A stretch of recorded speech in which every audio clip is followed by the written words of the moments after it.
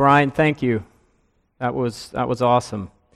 When we were talking about giving these sermons, Matthew said, I want you to do it from the pulpit. I said, the pulpit?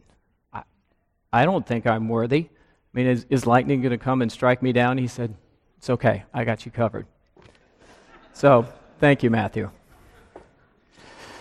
So this is my third year standing up here in the fall season and speaking to you all about stewardship.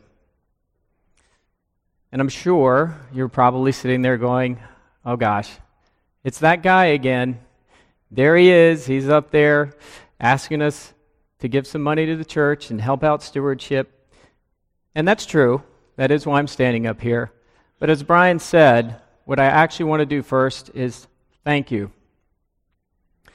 Thank all of you for what you have given as a congregation, for your generosity and for supporting stewardship this year. When I see all the new pledges, when I see the increases in pledges, it truly makes me grateful for what you're giving. It was only about 4 years ago where I sat where you were sitting, listening to somebody else speak about the church and stewardship and giving money. And I'd think to myself, this is Summit. We're a wealthy community. I mean, look at this church, this building, these grounds.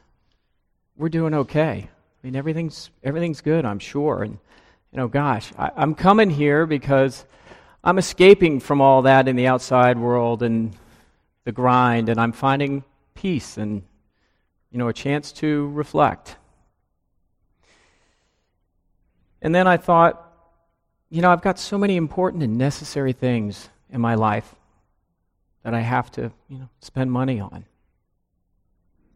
And I said, well, important and necessary.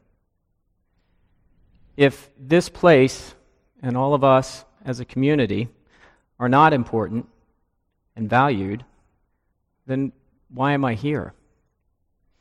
And if it is important to me and my family, then how can I contribute as a member and support it financially, whatever that might be?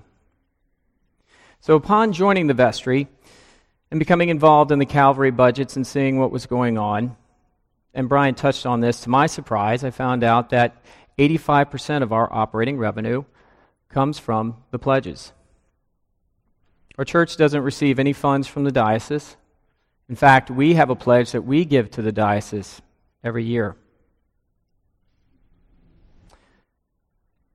Literally, when I thought about it, our pledges as a congregation help keep the lights on and keep this place running. It supports the clergy and the staff that continue to lead and assist us in our journey of faith. Brian talked a little bit about the stats, and I'm going to touch on it also. We have a $35,000 deficit for this year of 2016.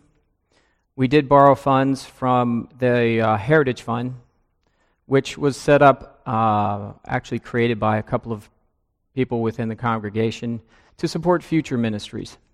So we've been pulling funds from that every year to cover our gaps in our operating budget, and essentially we are taking from the future to pay the present. So we have a new goal for 2017. As Brian said, it's $900,000. But our other goal is 100% participation by the congregation. And what that means is, for this past year, out of the 376 families, about 234 pledged.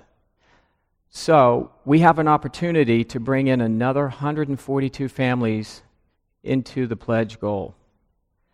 And that's what we would like to achieve through this year's stewardship campaign.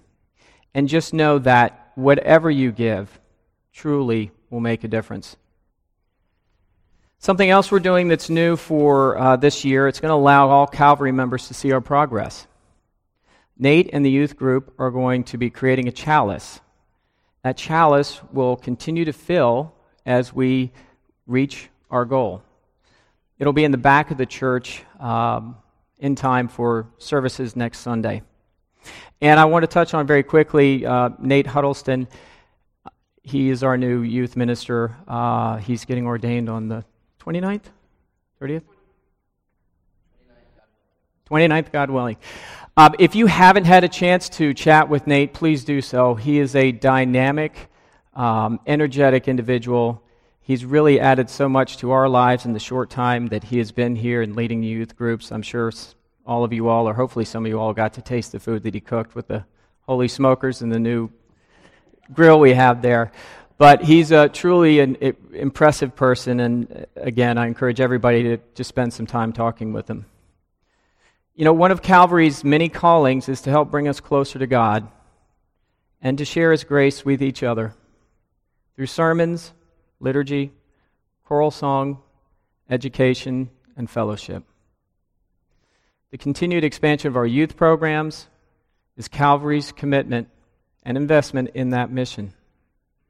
Brian and I humbly ask that we all consider how we are called to continue to support the community of Calvary and the commitment of our church to our families and our children. Thank you.